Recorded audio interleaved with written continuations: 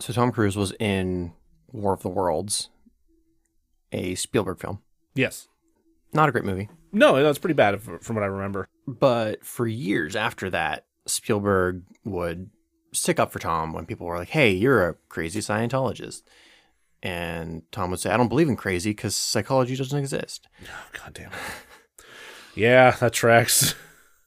But for years, Spielberg was like, nah, he's this religious, until Spielberg was talking to Tom about how one of his friends had been really, really sick, some kind of like awful illness, but this medication that their doctor had prescribed had basically changed her life. Okay. Given like a higher quality of life. Good. Which is great. Like modern medicine, wonderful. It's an amazing thing sometimes. Another thing Tom Cruise doesn't believe in is medication. Yeah. So the doctor, started to notice that there were people following him and harassing him. The doctor who prescribed the medication? Correct. Fucking hell. And this is not the first time that a doctor's been followed after Tom Cruise was like, that one, get that one over there. Yeah. So Spielberg has disowned him and won't work with him. You had mentioned to me that that Spielberg had separated himself from Tom Cruise. I did not know that was why. Holy shit! I think it still falls under the category of gossip, but it's like more or less confirmed. That's disgusting. Yeah, there's a number of people who won't work with Tom Cruise anymore, and Spielberg was for a while like, no, like, you know, he's strange, but who isn't? I mean, on the one hand, sure, right. On the other hand, no. Correct. Yeah.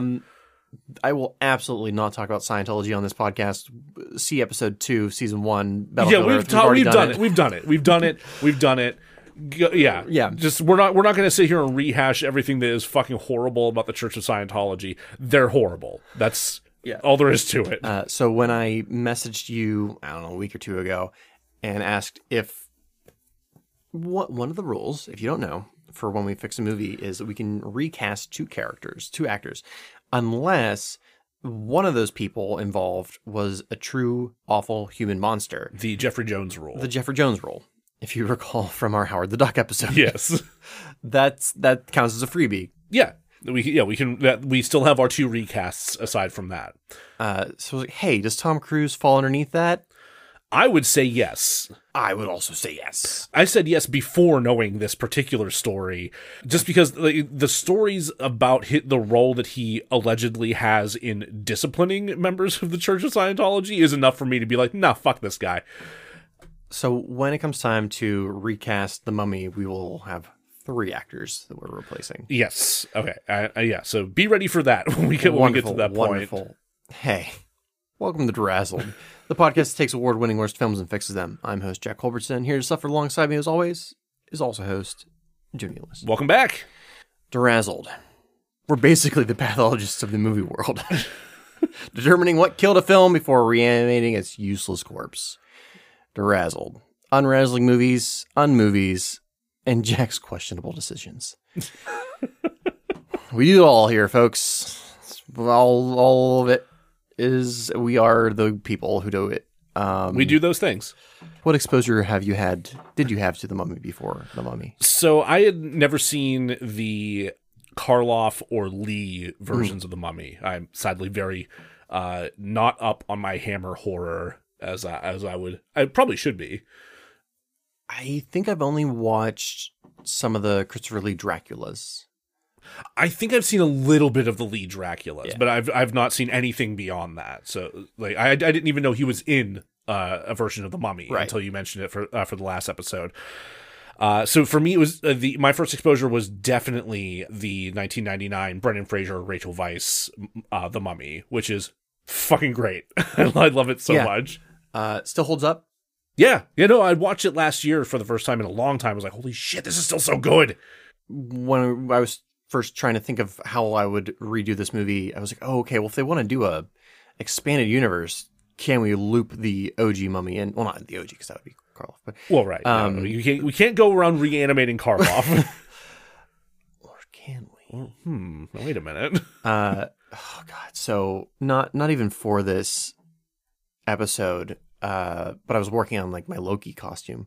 Oh, nice. And I just threw on something to have on the background, and I have a box set of the Universal Frankenstein monsters. And boy, do they go off the rails. I think there's like 5 on in the collection. I didn't know there were that many. Jesus. Yeah, that doesn't include the Frankenstein meets the Wolfman. They meet. Do they fight? Probably. You would assume, first. Right?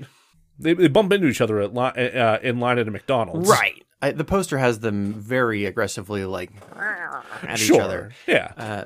You're not going to have the moment where they, like, come around the same corner and then bump into each other and drop all the files that they're carrying. Right. And then as they lean down to pick up each other's files, look longingly into each other's eyes. And thus a budding romance begins. I could see that out of Lon Chaney's Werewolf, or Wolfman. But a little Lon Chaney meet cute. I don't see that out of Karloff. That's fair. See, Lon Chaney tries to make it work, and then Karloff doesn't. Yeah, absolutely. So, a couple things of note from that franchise, from those series of films, they, especially after the second movie, which is Bride of Frankenstein, they do start to connect with each other pretty well. Really? Yeah. Okay. I didn't finish the last movie. I think it is House of Frankenstein, but there is a Dracula in it. Just one Dracula? Just the one, but it's not the Bela Lugosi one. It's damn it. He is mustached and not very good. Okay. I think there's also, again, I've watched before, but it's been years. It's the least enjoyable of the 5 movies. I think there's a Wolfman, and I'm pretty sure Frankenstein shows up at the very last minute of his own movie. There's also a not Dr. Frankenstein. Because of narrative continuity, the original Dr. Frankenstein, dead. Oh, so they couldn't have him. Right. They couldn't just reanimate him and make him a Frankenstein's monster? Well, you would need a Frankenstein to do that. Which, in Son of Frankenstein, there's the Son of Frankenstein. There we go. But at the end of Son of Frankenstein, does he also die? He sees the error of his ways. Oh, damn it. He's like, you know what? This shit was wild. I'm good. Maybe Dad was wrong. But in Ghost of Frankenstein...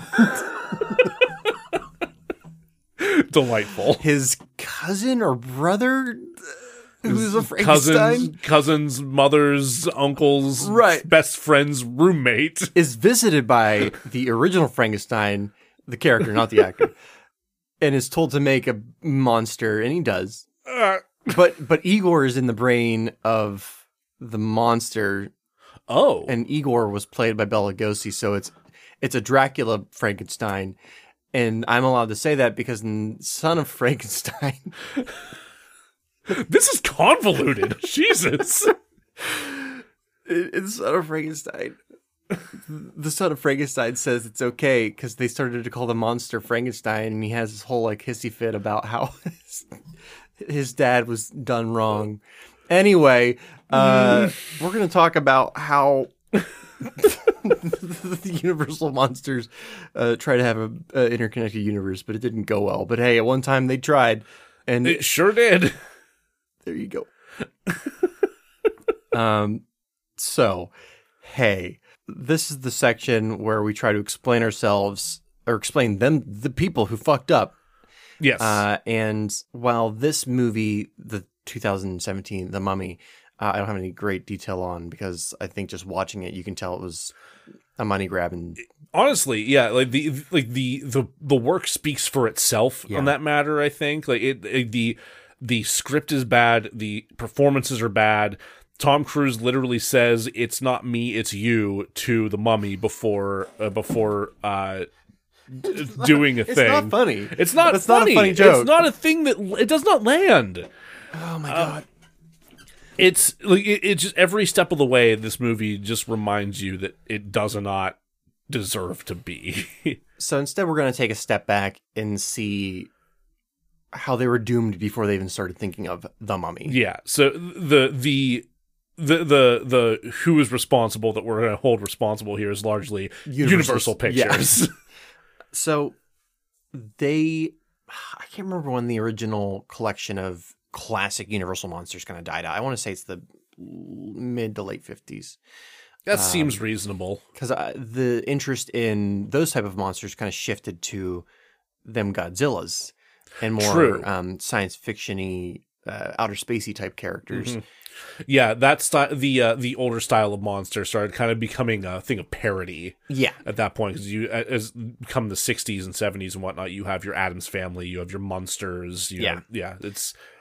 And then you have the Hammer horror films. Yes. And they were, for the time, considered gruesome and vile. They were like a proto-trauma. Yeah, in a way. Yeah. I'm sure somebody out there just screamed as I said that. I've watched 2 Draculas and a Mummy, so I'm not an expert in Hammer horror, but sure, you've seen more than I have. So Universal's been trying to make the monies off of that besides like re-releasing action figures, which does work. I've the entire Burger King toy line from the 90s. Excellent. Their first success came with, as we've discussed a number of times, the Brendan Fraser The Mummy from 1999. Yes. Nobody expected it to be amazing, but it was. It was fucking great.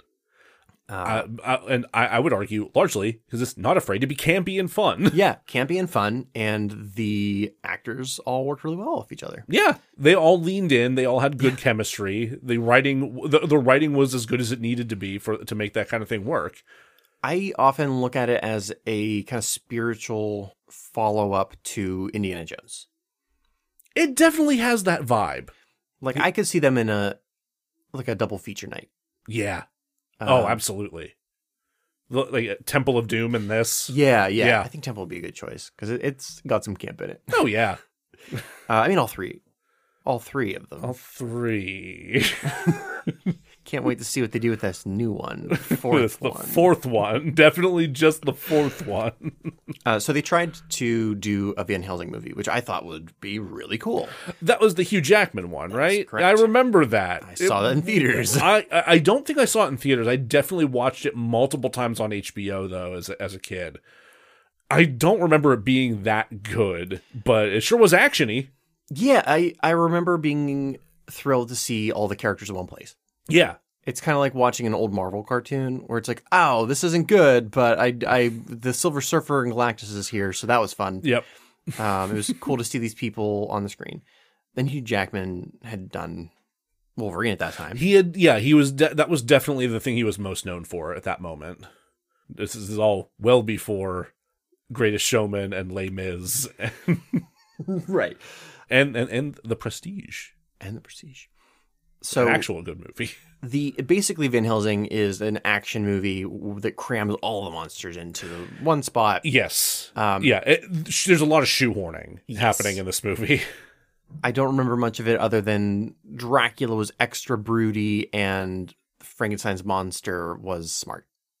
They went with a more towards the book version of the monster. Right. Which that I actually kind of appreciate, but at the same time, give that its own time to breathe, I guess. Like if you're gonna do that, just do that.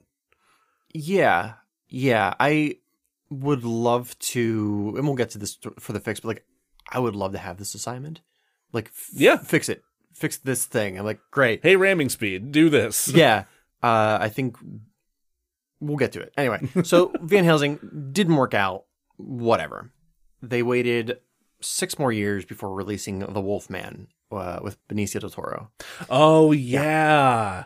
No one cared. No, not at all. Not a single person cared. Oh, my God. I want to say it was written by the fella who wrote Seven, Kevin Andrew Walker. We always get this mixed up. We always get this guy's name mixed up.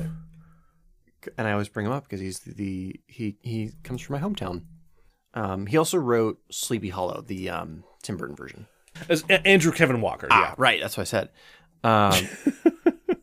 Yeah. So he wrote it. Nobody gave a shit. I think of the attempts they made, this is the one I'm most bummed about, because the director they had attached, Joe Johnston. the original director they had attached, yeah, Joe Johnston, he's whatever, he does movies. He did the first Captain America and I think Rocket Man. Oh, shit. Am I thinking of the right guy? Double check me on this. But the original director attached was Mark Romanek, and he did Under the Skin and a fuck ton of music videos, which I adore. No, the first Captain America was Joe Johnston. Okay. Yeah. So is it the same dude? Yeah. Okay. I look at him as kind of like a director for hire, like a hired gun type of. He has like kind of a style, but not really. He just, he does an okay job at things. Okay. So Mark Romanek, he did the music video for it's 9 Inch Nails. I want to say Hurt, but it's not Hurt. It's not. It's the Uncomfortably Sexy one. Oh, oh, Jesus Christ. Why am I blanking on this? Blank on the name of this fucking listen to it song. all the goddamn time. Closer, yeah. Yeah. He did the music video Closer. He did Criminal by Fiona Apple. Oh, man. I forget what the company is that puts out or did put out collections of music video directors, but I have his and they're all amazing. Nice. All great. Okay. He's a very visually fascinating fella. Has almost like a dreamy vibe to his stuff. And he wanted to do a version of the Wolfman, but the Universal wanted a more commercially traditional film. It's fuck you. But I can only imagine like the guy who directed the music video Closer with a script from the guy who wrote Seven with Benicio del Toro as a Wolfman would have been pretty cool. It would have been pretty cool. Yeah, I agree. But nobody cared. So in 2014, they tried again with Dracula Untold, which it wasn't initially going to be. I forgot about that one. I have not watched this one. It wasn't initially going to be a part of like a relaunch, but it did well enough. And they got the taste of that blood. They were confident in it. They're like, hey, this movie doesn't outright suck. Let's try to relaunch it thing. And they added a stinger at the very end of it, which I've watched and immediately forgot. It is a thing happens, I guess. Okay. It has Dracula in present day and he's sad. And then they pan to a guy reading a paper. And I think he says a thing that's supposed to make me believe there's a sequel. But that didn't happen. Instead, they came out with The Mummy 2017, which they tried to force down our throats. And this is where they go back to shoehorning. So let me take you back to 2017 when they thought they could force a dark universe upon us. Sure. I don't know how much you know about the cast that they had gathered. You mean like for the other monsters and such? Yes. Or I don't know. Great. I'm going to name an actor, and I want you to tell me what the monster was. Oh, cool. Great. Yeah, let's do this. I think some of them are going to be pretty obvious. Some of them are like, yes, absolutely, we have photographic evidence. Others are like, we talked about it, but it never happened, so we can't confirm. Okay. Javier Bardem. Wolfman. Frankenstein's monster. Really? Yeah. Oh, you know what? No. Yeah. Which I could see him doing a good job at. I actually could. Yeah. Yeah. No, I could see that being good. They were going to do Bride of Frankenstein first. Cool. They're going to skip straight to Bride of Frankenstein. Cool. She deserves more mainstream film. They were going to have Bill Condon direct it, which I think he did some of the Condon. Twilights.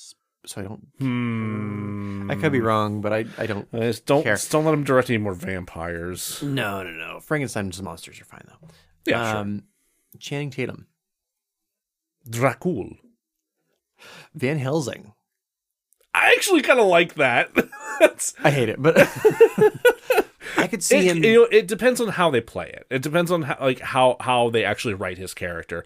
It could be amazing. It could be shit. Fuck. What is so in the original Dracula novel, Lucy has a number of suitors, and one of them's from Texas. Is it Quincy? It might be Quincy. Doesn't matter. Anyway, that's what I want Channing Tatum to be. I want him to be Quincy, the Texan, who's excited to kill a Dracula. That would rule. Yeah, that would absolutely rule. Cary Elwes is one of the suitors in the Ford Coppola version, and I can't remember which one he is. Interesting. Anyway, Tom Cruise we know. As well as Sophia Boutella. Yes. And Russell Crowe. Johnny Depp. God damn it. Yeah.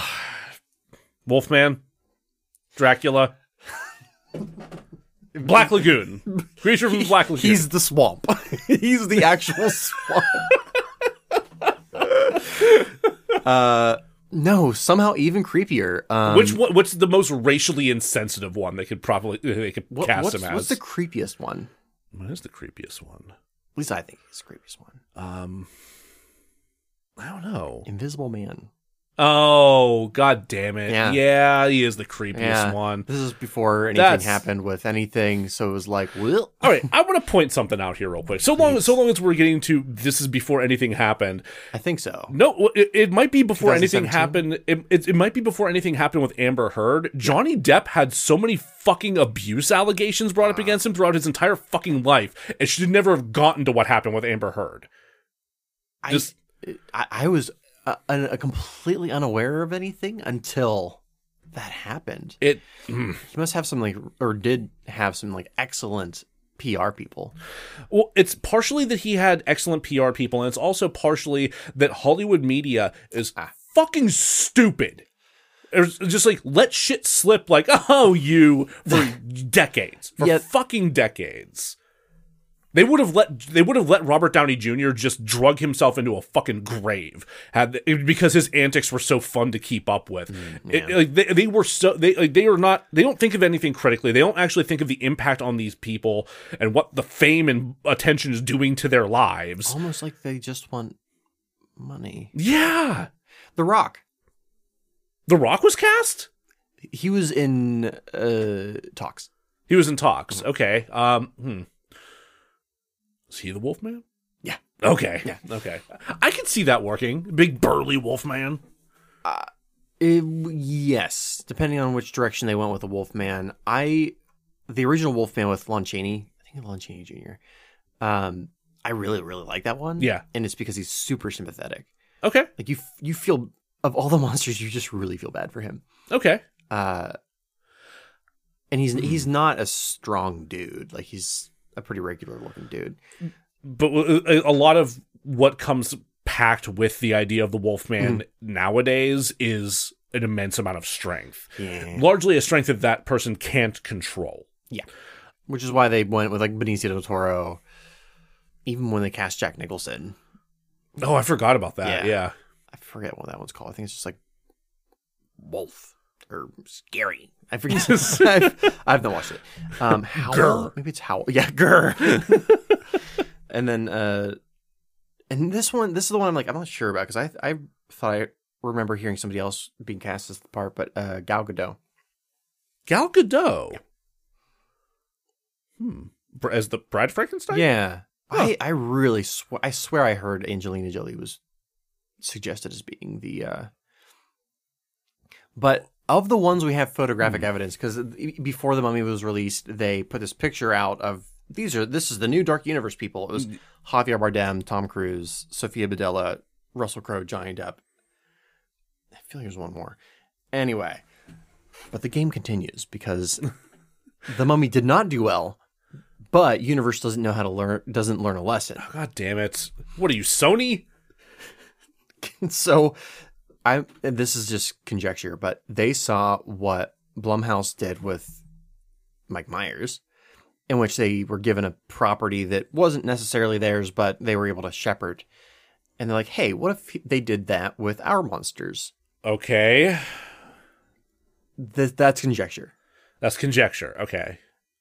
What's not conjecture is that Blumhouse is definitely making movies with those properties. Okay. The Wolf. Oh, I give it away. Okay. The Wolf. Scarlett Johansson. As the Wolf? No, I switched up the order. Oh, okay. Scarlett Johansson is the Bride of Frankenstein. Yep, in production right now. Interesting. Mm-hmm. Okay, I don't hate it. I'm curious. No, and so technically The Invisible Man that came out a couple of years ago is part of the franchise. I still haven't seen that. I heard it was better than expected. So after the Dark Universe bombed, they decided they're going to do individual movie projects, which I think is, at least for the time being, the way to go. Kind of like the way DC decided to go when they realized, oh, we don't know how. Zack Snyder doesn't know how to do an MCU. Yeah. So they're doing these. I don't think the Bride of Frankenstein is going to connect with the Invisible Man. Okay. I think I'm fine with that. Yeah, that's fine. Elizabeth Moss. Elizabeth Moss. Yeah. Elizabeth Moss. Yeah.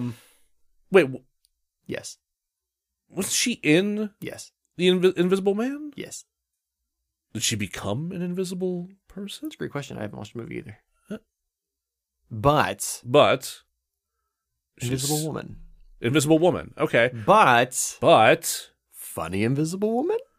I'm wary of that, but all right. Yeah, that one is one where it's like you hear something one month and then another month you hear something else, but the last time anybody's heard about it was going to be a funny version of the Invisible Man, the musical. Yeah, which I'm pretty sure they tried to do an Invisible Man with Chevy Chase. They did do that. Didn't John Carpenter do an Invisible Man with Chevy Chase? Like the one movie he regrets doing. Yeah. Jesus Christ. Yeah, anyway, I'm sure it'll go great. Ryan Gosling. Ryan Gosling. He's a Van Helsing. He would be a good Van Helsing. Yeah, I'd like to see him as a Van Helsing. Wolfman. Wolfman, really? Which he would be closer to. They're going more sympathetic angle. Mm-hmm. Mm-hmm. I don't know if that's what they're going to do, but that's what I could say. I like Ryan Gosling. I'm willing to give it a shot. Yeah. The game continues. Yep, keep There's going. So much. Keep going. So we're going to switch over to directors. Oh, directors. Wow. Okay. So we don't have anyone else that's actually confirmed for cast. Correct. Okay. And given that this is Universal, that all could change by the time we release this episode. Okay. But last time I researched it, those were the things that were true. Okay. James Wan. Yeah. Wolfman. Frankenstein. Bride of Frankenstein? Frankenstein. Oh, okay. Yeah. He just wants to do his version of Frankenstein. I think it's with Blumhouse. All right. And because he makes money, they're just going to do it, James. Sure. Yeah, give him a shot. This one has, I think, since been canceled. I'm pretty sure, but I'll throw it at you anyway.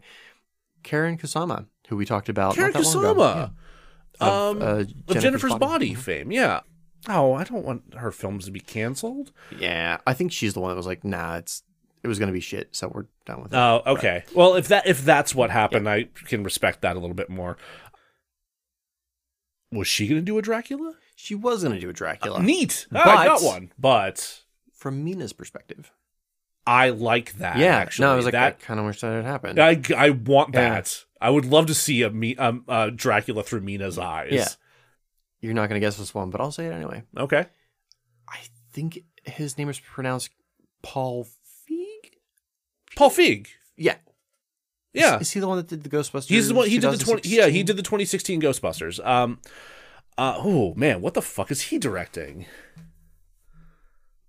Creature from the Black Lagoon. I would watch that actually. That could be fun. But no, he is doing probably I'm going to call it the Hangover from the Dark Universe. Oh no, called Dark Army. Dark Army. Which, yeah, you're right. I was never going to guess that. At the time of the Dark Universe still existing, that was the kind of culminating event. Their Avengers. Oh, it was their Avengers. Okay. Yeah. It's still listed as in production. He still says it's happening. I think by pure rage that he had from Ghostbusters, he's going to force this into. He's going to force it into existence. Hey, man, working from spite, I can get spite. behind it. Yeah. Man of my own heart. I don't understand, but all right. There are 2 other movies that are listed. They're both animated, so there's no director yet. Animated, did you say? Mm-hmm. The one is called Little Monsters. Nothing's done about it. That's fun. Okay. Not related to the one that already exists. I think there's a Little Monster movie. I'm not sure. I mean, I know that Lady Gaga fans are referred to as little monsters, but aside from that, that's. Can you imagine a weird Lady Gaga animated movie called Little Monsters? Yes, I could imagine that happening. I wouldn't want it as a movie, but like a 20-minute holiday special. Yes. I'd watch it. Oh my god. Yeah, that would rule. It would also be laced with so much weird occult shit. Yeah. Yeah. People would the amount like the YouTube videos just spending hours and hours dissecting that for meaning. And then the last one is, and I think that Seth Rogen was attached to it at one point to like work on it story wise. Another animated one called Monster Mash. That sounds vaguely familiar. Yeah. I think I do remember for that. I think I do remember hearing Seth Rogen's name attached to something like that. But they also just announced that they're doing a Sausage Party animated series. Why? I don't know. It's happening though. It's just, Stop, Seth. No. they somehow got everyone to come back for that, and some new people as well. So I guess we'll see if that's still happening. I'm not breaking for commercial on that note. No, okay. I agree. So- Let's find another exit. There is a pre-existing Monster Mash movie Oh. by Rankin Bass, who did the Rudolph the Red-Nosed Reindeer. It is considered a cult classic. Neat. I've watched it. I've not. I want to. I have a copy that you can borrow. Excellent. You're not gonna enjoy it, but it's very dry and of its time. Sure. Meaning a lot of the jokes are references to 60s actors that are like a Jerry Lewis reference, and Sure. Yeah. but the character designs are enjoyable because it's Rankin Bass, and the Wolfman's fucking ridiculous. That's fun. I like that. So clearly they're doing a sequel to that. Oh, it has to be. Yeah. Hey, let's take a break, and when we come back, we'll find a way to make The Mummy 2017 even better. In that it's better at all. I'm the Geeky Dad, And we're the Multiverse Kids. and sometimes we review movies, Shows or books. but all the time we have fun. Join us every week and listen to our show, and sometimes we might even have a special guest. So join us at the Geeky Dad Podcast. Oh, I know what I want to talk to you about before we get to the fix. What's that? Are we back? Yeah. Hey, we're back. Is The Mummy racist? Like, just the franchise, just the thought of doing a movie around somebody's culture. I was thinking about this because of the other Universal monsters, Dracula, Frankenstein, those are based on books. Werewolf is kind of a folk legend. Bride, Frankenstein's from the book as well, kind of. The Creature of Lagoon is racist towards fish people, but we don't like them anyway. Yeah, that racist tradition dating all the way back to H.P. Lovecraft. Yeah. Just, ugh. Oh man, that's a tough question. So what? Like the idea of the mummy comes from the idea of a mummy's curse, right? Like, Right. It's something that's supposed to scare away grave robbers and tomb raiders. Well, I think maybe you're going further back than I am. I assumed it had come from the fuck was that guy who found the famous guy who found the tomb in the 20s. No, I can't remember his name. God. Anyway, a bunch of people died from his expedition. Yes, that's largely what I'm thinking of. Is Okay. it's that kind of thing, because people chalk that up as some sort of bizarre curse. Because Right. obviously those Egyptians whipped up some kind of horror for people. Stink juice, yeah. Yeah, who would come in and do this when meanwhile they. I don't know, there's probably some kind of pathogen down there that's just been sealed away for all this time, Right. and they went down and got fucking sick. Who knows? Or it was just like the 20s and everybody died. Or it's just the 20s and everyone. It's just left and right. Just people just dying. Just a bunch of dumb white people dying for stupid reasons. So, I don't know if that was... So, if the idea of the mummy being, a thing that would rise and attack or curse you was being propagated by Egyptians trying to dissuade colonial people from trying to, steal their history and shit, then... I don't think that it's racist, but if it is a caricature or scare piece created by those colonizers to explain the horrible deaths that their expedition teams were experiencing, then it feels racist. I don't know the history behind it, so it's hard to really gauge that, right? Yeah, it didn't strike me... watching the 4 versions I did, it didn't strike me as out and out racist. It did. It's uncomfortable in that you have pretty much in every version of the movie, white people going into Egypt and stealing another culture's artifacts, history. And that's almost more prominent in this version, in the 2017 version of it, because so much of the movie takes place in fucking London. Yeah. And the Egyptian tomb that they find isn't even in fucking Egypt, it's in Iraq. Yeah. It's weird. I think for me it pinged a little bit just because it's so attached to a specific people. Yeah.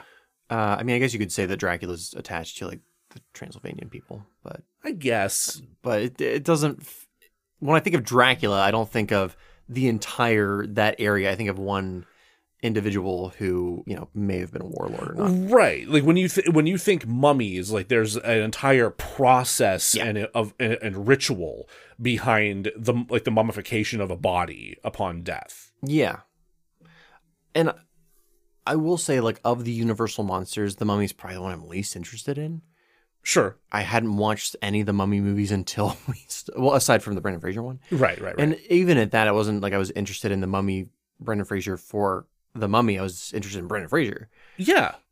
Yeah, I don't know. And that's also, like, that version is so, like, over the top and campy in so many ways. It's like, no, this is obviously not playing into like a particular legend or trying to like assert that it is like historically accurate and like what the Egyptians intended for mummies and mummies' curses to be or anything like that. Like it's like, no, you're just like, Brendan Fraser literally holds a cat up to the camera to scare off the, and it worked. It worked. Yeah, it's not like. This is clearly an adventure romp that is not that isn't trying to assert any kind of thing about this culture. Yeah. So I think where I land is probably not, but a little odd. Mm-hmm. It's also just kind of hard to gauge because like the relationship between Egypt, like actual Egypt, and Western media is extremely fraught. Like they do not let people film in Egypt anymore. Like this is something this is an issue they ran into while filming Moon Knight for Disney Plus. Yeah, like almost none of that is actually in Egypt. Like there are some scenes where I think they might have been able to do some stuff in Cairo, but like only in the city portions. Most of it's shot in Budapest, if I'm not mistaken. Okay. I don't know. I don't know 100% of that off the top of my head. I could be missing some details here or there.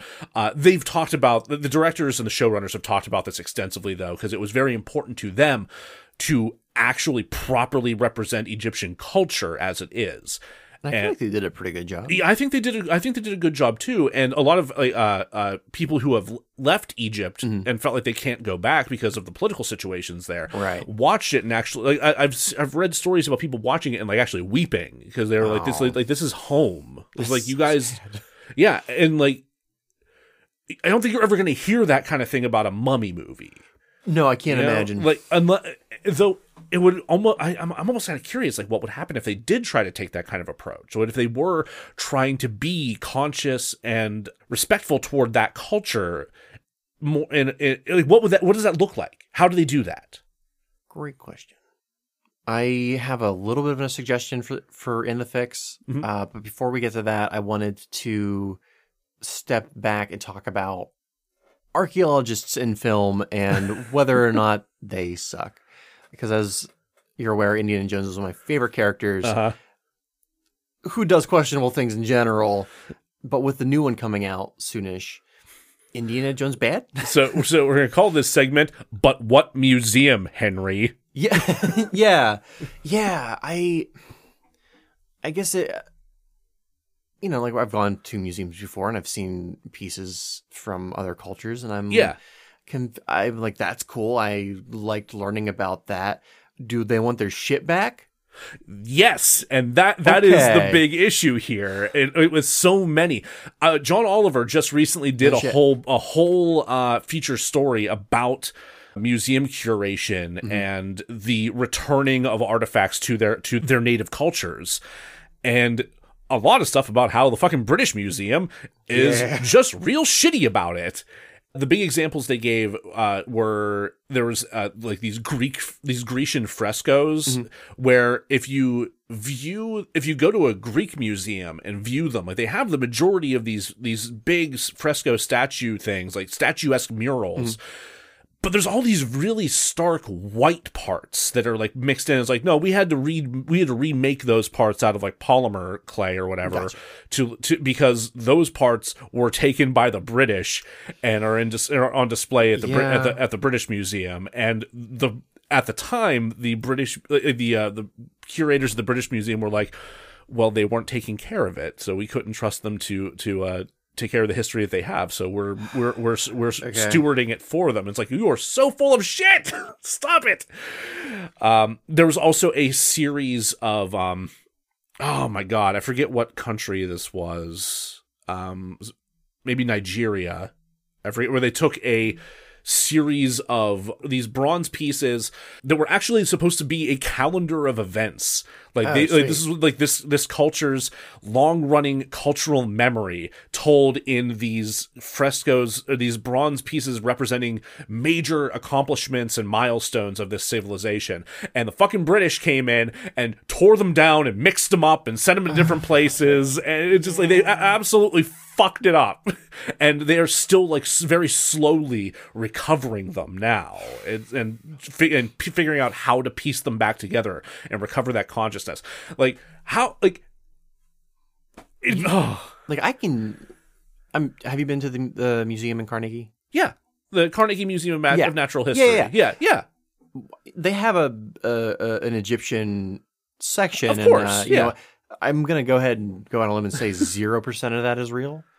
I would, or very little. I would highly doubt that any of it, if any of it is real, it is a very small percentage. I'm sure a lot of it is jars replica and things that are probably real. But there might be some stuff along that way. I could see some of the pottery and clay work and whatnot being real, but overall, I feel like a lot of it is probably replica at this point. Which good. Which I'm gonna say I enjoyed.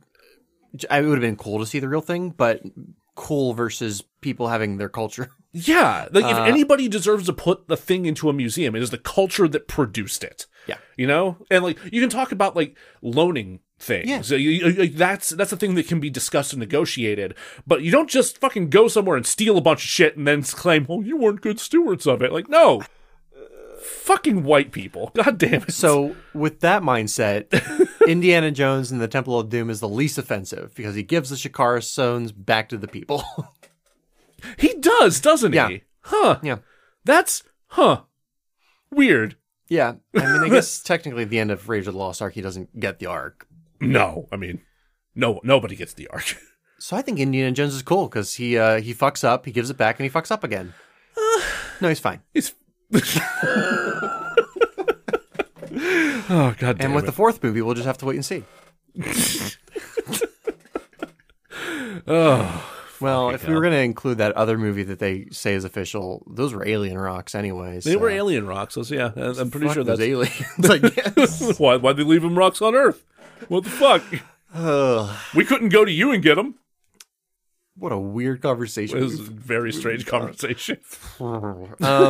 Wonderful. Hey, I have got some fixing to do. All right. Let's recast some shit, shall we? Yes, let's jump in and do that. Hey, we've only called him Tom Cruise, but the character's name is Nick. The character's name is Nick. Yeah. I'm recasting Tom Cruise, surprise, with Rami Malek. Rami Malek. Mm-hmm. Ooh. Interesting. Yes. He has he's Egyptian. I think at least part Egyptian. I believe so, yes. Not raised there, but Egyptian. I decided to keep the mummy as Sophia Boutella. Okay. Because I wanted her to actually get a chance to act. And I'm all for that. Again, I think as we talked about in part 1, she was one of the parts of the cast that did work. Yeah. I've replaced Chris, which was Nick. Not Nick. Jake Johnson. Jake Johnson. Okay. Nick from Mean... Nick from New Girl. Woof. Okay, that... went some places. I've replaced Chris with Dave Bautista. Rami Malek and Dave Bautista. Yes. That's an interesting pair. I got it. So for this fix, I pretty much fixed like the first act and then let it spin its wheels because I was like, I'm not rewriting I didn't want to rewrite like an hour-long script. Okay. But I needed to put it on the right path. Neat.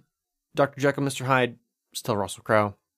Okay. I think Again, he was... Okay. The CGI needs to be better for that would make a big difference, I think.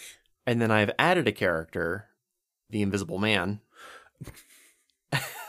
who's played by Doug Jones. Yeah. Oh. Yeah. Oh God. Oh, that's almost. It's like I love that because I love Doug Jones, but it's also like very strange because then you're not really. I fixed it. Don't worry about it. Okay. You were going to say because you don't get to actually see him act, right? Well, you don't actually see, because his physicality is so much a part of him. But I mean, I guess there's points where he's like wearing clothes, and you just see that motion. We'll get to it. Okay. Because yes, I also thought of that. For the director, I've replaced Alex. Was it not Garland? It's not Alex Garland. What the fuck was his name?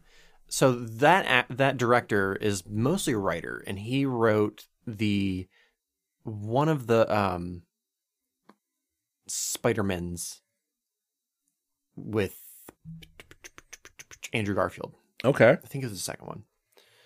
Alex Kurtzman. Yes. Yeah. So he's mostly worked in Star Trek and that one Spider-Man movie. Yeah, he was a producer on some of the Abrams Star Treks, if I'm not mistaken. Yeah. So while I would have loved to have seen Mark Reminick do a Wolfman movie, I've called him back and was like, "Hey, we fucked up. Do you want to do your pretty magic with the Mummy?" And he was like, "No, yes, all right, fine, yes, but out of spite." And I was like, "Fair enough. That's why we're all here." Yes. And then I was like, "Hey, while you're at it, could you call up your friends, Trent Reznor and Atticus Ross, and get them to do the soundtrack?" score? Ooh, And he's okay. like, "Yeah, yeah, all right, fine. yeah." That'd be fun. So that's the crew. Okay. What I wanted to do with Rami Malek's character was have him be basically a government stooge who's assigned to this group of soldiers for hire, these soldiers of fortune. So he's kind of like the handler for this group. Yes. Okay. He knows about the history, but he's also there to make sure that they don't destroy any important cultural artifacts. He's almost a fixer in this situation, then, I guess. I don't know what that means.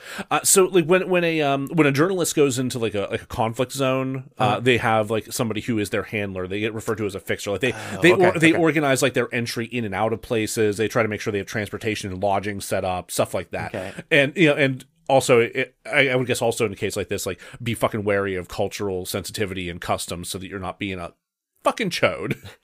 I didn't know that's what they were called. I've only heard that in relation to Robert Evans' trips into like Rojava and stuff like from the podcast The Women's War. Oh, okay. Yeah. Because I knew that job existed through like Anthony Bourdain would have to have that. Right. Yeah. Where they were going. Great. Yes. He is that. Yeah. A little more leaning on the like corporate or the government stooge aspect. Yeah, there's a more like financially backed official kind of vibe to his position as opposed to your traditional like underground fixer. Right.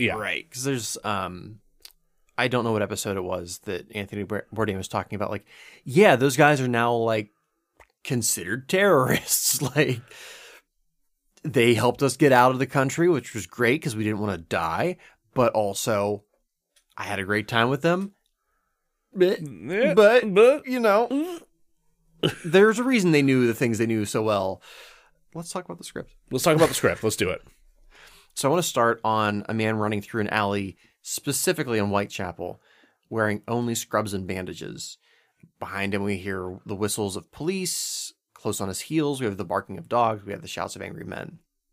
Fleeing for his life, the man starts pulling the bandages off his face, revealing a void underneath. Yeah. He's obviously okay. So this is where we're starting to get Doug Jones. Yeah. Doing his thing. Turning the corner, we see him throw his scrubs to the aside, being naked but invisible. Mm-hmm. The police and their dogs run by, a slight distortion as they run through. You know, we're seeing through the invisible man. Oh yeah, you'll get a little bit of light refraction, just for the camera's sake. Thinking he's escaped, he lets out a snarky remark before running face first into an 11-foot brute. I'm not going to do like a Cockney accent, but he's like, "Evening, Mr. Griffin," who's the invisible man. Yeah. So we see Hyde, his voice like rumbling thunder. He quips that he may not be able to see Griffin, but he can smell him real good because he's stanky. Yeah, sure. Griffin calls for help from the police, but is hauled away in a carriage, the Helsing insignia upon its door. Oh, okay. So similar in the sense that we're getting hints of the secret society, but it's entertaining and not exposition. It's not narrated exposition over a bunch of dead Templars. Yeah. So then we cut to the present day. We kind of fade from that insignia on the side of the carriage into like a big tapestry behind a desk Sure. where we see Hyde again. He's still in Hyde form. Now you mentioned like an 11-foot brute. Like Yeah. so you're going like League of Extraordinary Gentlemen version where like Hyde kind of hulks out. Yeah, a little bit. Okay. Listen, I've tried to read Dr. Jekyll and Mr. Hyde like 4 times, and it is boring as piss. It's the first like hour of the audiobook, and it's only a 3-hour audiobook. Really? The first hour is just talking about land deeds. Yeah. Yeah.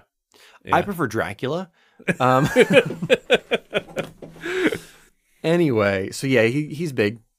I don't really know if that's accurate to the book or not because I just read about land deeds. It's my recollection of the book is that Hyde is a more kind of gnarled, harrowed version of Jekyll. Like he's more Okay. He's kind of a creep Okay. more than like a brute. But I think he has brutish qualities that I think have gotten more focused in pop culture. I see. then. Okay, that makes sense because I've seen images, clips. I think I actually watched the original black and white silent version, and he's not so much large as he is a creepy looking fella. Yeah, exactly. That's more in line with the book. I see. Well, this is a yes and situation. Yes. Creepy face and a big guy. All right.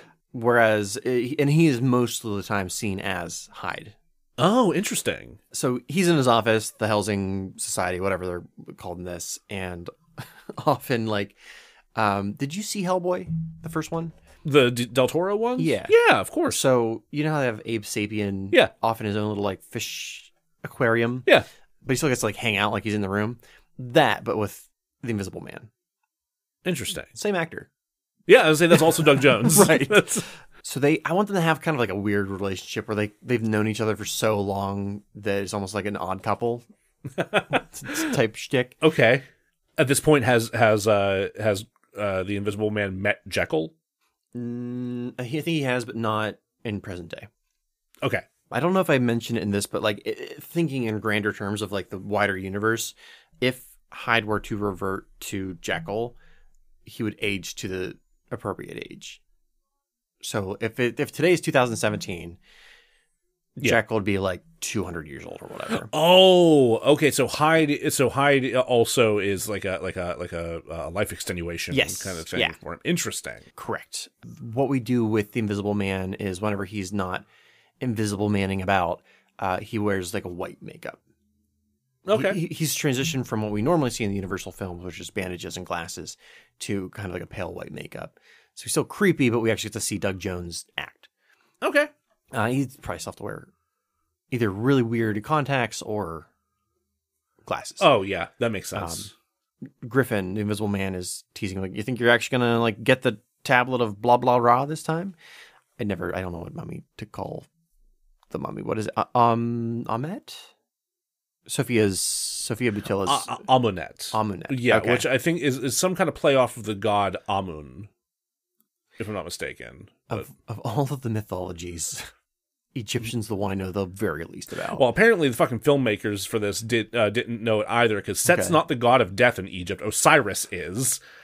I like the dog with the ears and Anubis. Yeah. yeah, he's scary. Yeah. he's Yeah, he's terrifying. he's in Splunky and he shoots little like rays at you. Yeah. Pretty cool. That's about all I know. Is that Anubis shoots lasers? Yes. He shoots lasers and floats around in caves.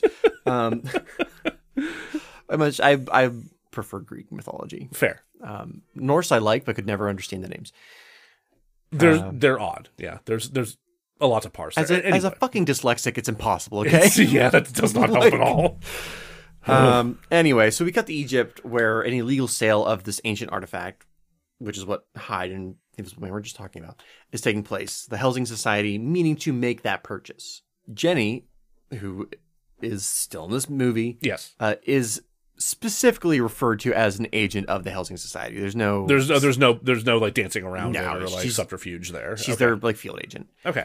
Just as this is about to occur, shit hits the fan as a small team of American soldiers for hire violently interrupt the exchange. This is where Dave Bautista comes in. Yes. He's one of the soldiers. And Rami Malek is their escort. Right. Dave Bautista is specifically put in charge of making sure nothing bad happens to Rami Malek. Yes. However, Jenny is far from alone. So when the American soldiers pop up, it's like, yeah, I got like 30 dudes with me. A shootout happens, action movie, action stuff happens. Sure. And we get rid of all the red shirts, leaving Chris and Nick Yes. there. And the only reason that they are spared is Nick says like, I can read that tablet if that would Yep, there it be a is. thing. And Dave Bautista's like, really? And he's like, yep, surprise to me too. But this is what it says. So like neither of them, like Nick's not like an Egyptologist. Right. He's just like, it says that this is where the tomb is. And I read it, so I can show you where that is if you don't kill me and my beefy boy. Okay. So they don't. That sets up the characters a little bit more. What I want from Rami Malek is to he's working for the Egyptian government. He's trying to protect Egypt's culture. Okay. Which is why someone has hired him and soldiers to do so. At least that's what he believes. Okay. He's got a bit of a chip on his shoulder about being used, about the current state of Egypt and words and things, and Sure. Now, okay. Now, if he's working with the Egyptian government, then is there a particular reason why he wouldn't have done the studies to be able to translate this tablet? Well, no one can. No one can. Yeah. Interesting. Yeah. It's a weird. I don't know anything about Egypt. It's a weird dialect. It has a weird dialect on it. No, see, this bird's different than the Right. regular bird we use in the hieroglyphs. This is a completely different bird. Also, this guy's kind of hunched. Is that a sparrow? They take them to the tomb. The spider thing happens again. I want most of the soldiers to perish. We get rid of the rest of the red shirts, leaving us with our Jenny, Chris, and Nick. We've cut through the red shirts. We're even cutting into some of the actual security personnel. Right. And now we're just left with the main officers of Starfleet. Yes. How did we get to Star Trek? Anyway, I do want to have the plane sequence. I don't want to make it as much of a focal point as they did in the 2017 version, okay. because I want Nick to die. Like I like that story beat originally. I want to have it happen again. Sure. Yeah, I think it's a good beat. Except for instead of having Jake Johnson, who's kind of a weenie, we have Dave Bautista. So when Rami Malek dies, we think we're switching focus to Dave Bautista, and we do a little bit, and he's your more traditional 80s 90s action hero. We have him like developing a relationship with Jenny. You have both the things that make those characters cool, but also the things that have aged poorly about those characters, where they're misogynistic, they are insensitive to everything except for muscles and guns. Huh. And instead of having, I feel like it was suggested in the movie that Tom Cruise woke up because of mummy person, but it wasn't like outright said. I think it was in the weird bathroom conversation. Oh, fuck. I Yeah. think that Jake Johnson did pull a how do you think you survived the plane crash? Such a weird scene to have such important shit go down. Yeah, it really is. So in this, they're like, yeah, there was nothing left of Nick to recover because a plane crashed and from great heights and he was smeared. Yeah. Anyway, here's like his fingers somehow survived. While everyone else was decimated except for the people who had parachutes, the sarcophagus is more or less intact. Okay. There's like a couple scuffs, scratches, whatever. Might have some chips out of it yeah. or something, but There is a crack, and in spooky movies fashion, a mist comes out of that and reanimates, or not gathers up the Rami Malek into a human body again, ending with the two of them kissing. okay. He kissing like ghost mummy thing. Yes. And it is at this time that we get her backstory. Oh, we okay. didn't have any of that fucking exposition Yes. up to this point. This is her introduction, really. I want to know why she do what she do.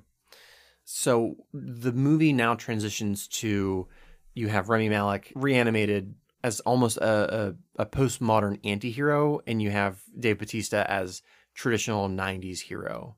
Okay. You have Sophia Mummy offering Chris the knife. Like, here's a knife, do the thing, become I guess we'll say Osiris, because that's what it's supposed to be. Yeah, it should fucking be Osiris, yeah. Osiris, a new kingdom on Earth and dominion over those who would rule him. So Nick plunges the knife into his chest.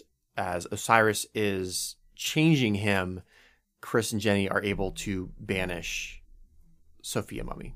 Okay. I did miss a part in which, during her backstory, we see that her lover is played by Rami Malek. Oh, interesting. Yeah. So we have a little bit more of a direct connection of, like, I mean, he's like of this of that guy's bloodline. Yes. Yeah. Okay. So she's locked away, and when he has fully become Osiris, he's mad. He's pretty upset because Lady Mummy is locked away. Yeah. That's when he unleashes our like Brendan Fraser type mummy storm shit. He also specifically unleashes the Invisible Man.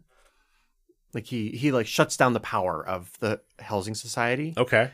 Which gives Invisible Man a chance to escape and give him a chance to remind Dr. Hyde who he was known as at that time. And this is pulling a little bit from the was it H.G. Wells who wrote The Invisible Man?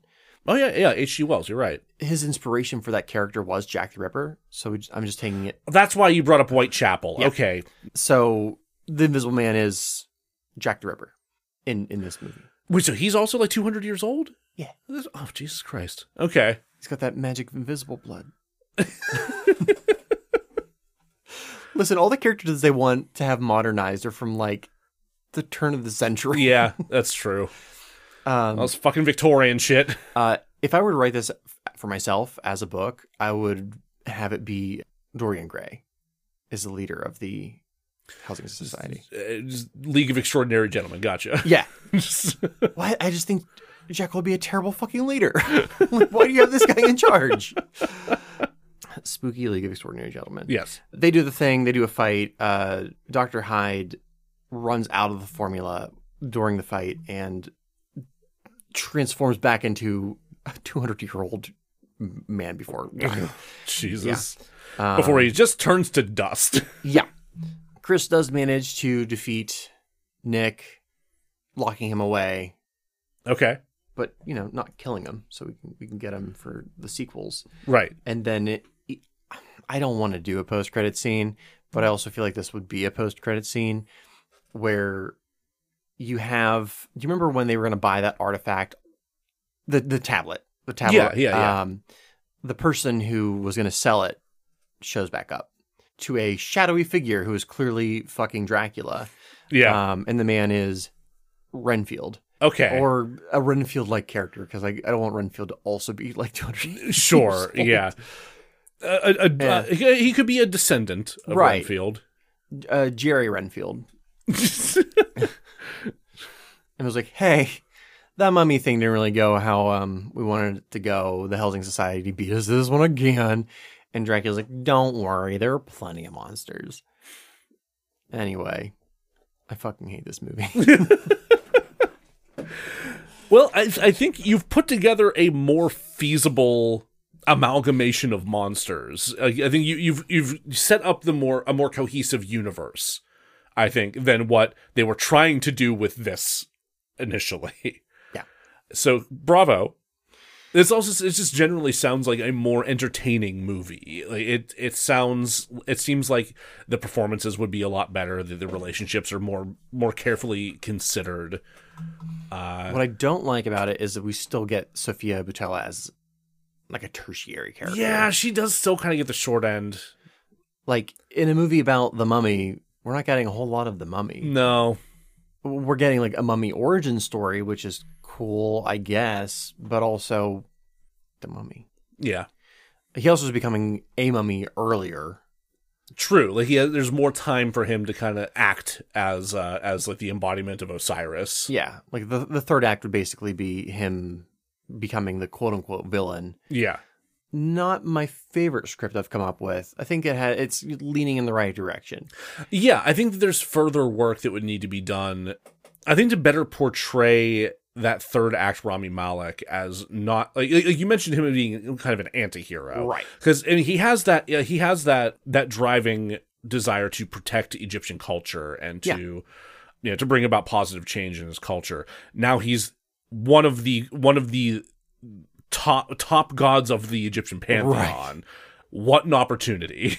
I imagine that I'm in the same position that the original writers were when they were told, write The Mummy. And I said, I don't want to. Fair. But I gotta. Fuck.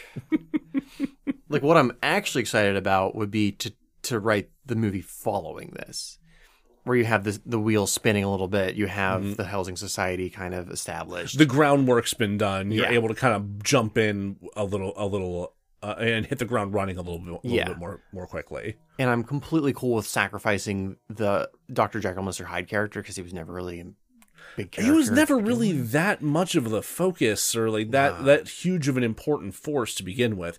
I mean, like you could tell they were trying to lean towards something with the way Hyde tried to interact with Nick in the film. Yeah, but I mean, they were never going to get with the quality of this film. They were never going to get the chance to actually move forward with that. It felt very Iron Man 2. Kinda. But they didn't have enough other plates spinning to, well, I guess they tried, but it felt very last minute. Yeah. Where Iron Man 2's, it's S.H.I.E.L.D. and Avengers Initiative. Right. Blah, blah, blah, blah. You had the momentum of Iron Man 1 and the rest of Phase 1 Marvel to kind of build off of for that. But, guys, they had done Iron Man, Captain America, and Thor first. And Hulk. Sure. I guess we now recognize that as legitimate. Yeah. Yeah. Those characters all are in the public domain, right? So if we just want to go like fuck off and do our own thing, we could. I think. I would probably want to look a little further into that, but I'm a lawyer. Definitely. Oh, neat. Okay, I didn't realize I've been using my degree. Or my. Acting. Right. Anyway, that was DeRazzled. Joe, what words do you want to say to them? I want to say thank you, everyone, for joining us for this one here. This is a little different than a lot of the stuff that we've had to tackle recently, considering the giant intended interconnected universe of it. So thank you for checking this out. If you liked what you heard, if you liked what you've heard from any of our episodes, please be sure to rate and review anywhere and everywhere you possibly can. Those help us get further up into search results and help people discover us more easily. Thank you to those of you who have been doing that and have been following us on social media. If you would like to do that and aren't doing so already, you can find us on Facebook at DeRazzled Podcast, on Instagram at DeRazzled_podcast, on Twitter at DeRazzled Pod, at least until Twitter burns to the ground. And on TikTok at DeRazzled Podcast. If you have suggestions for something you'd like to hear us try to fix, or something you'd like to see pop up in our merch store on Redbubble at DeRazzled Merch, you can email us at DeRazzledPodcast@gmail.com. Also keep a lookout for possibly a Discord channel. Yeah, we might. Yeah, we very well may be trying to put together something like that. It might be just us. It might be us and a bunch of other podcasts. Who knows? It's a very early thing that we're starting to conceive. So keep your eyes peeled. Peel them eyes and come back next time. We'll be sure to razzle dazzle you.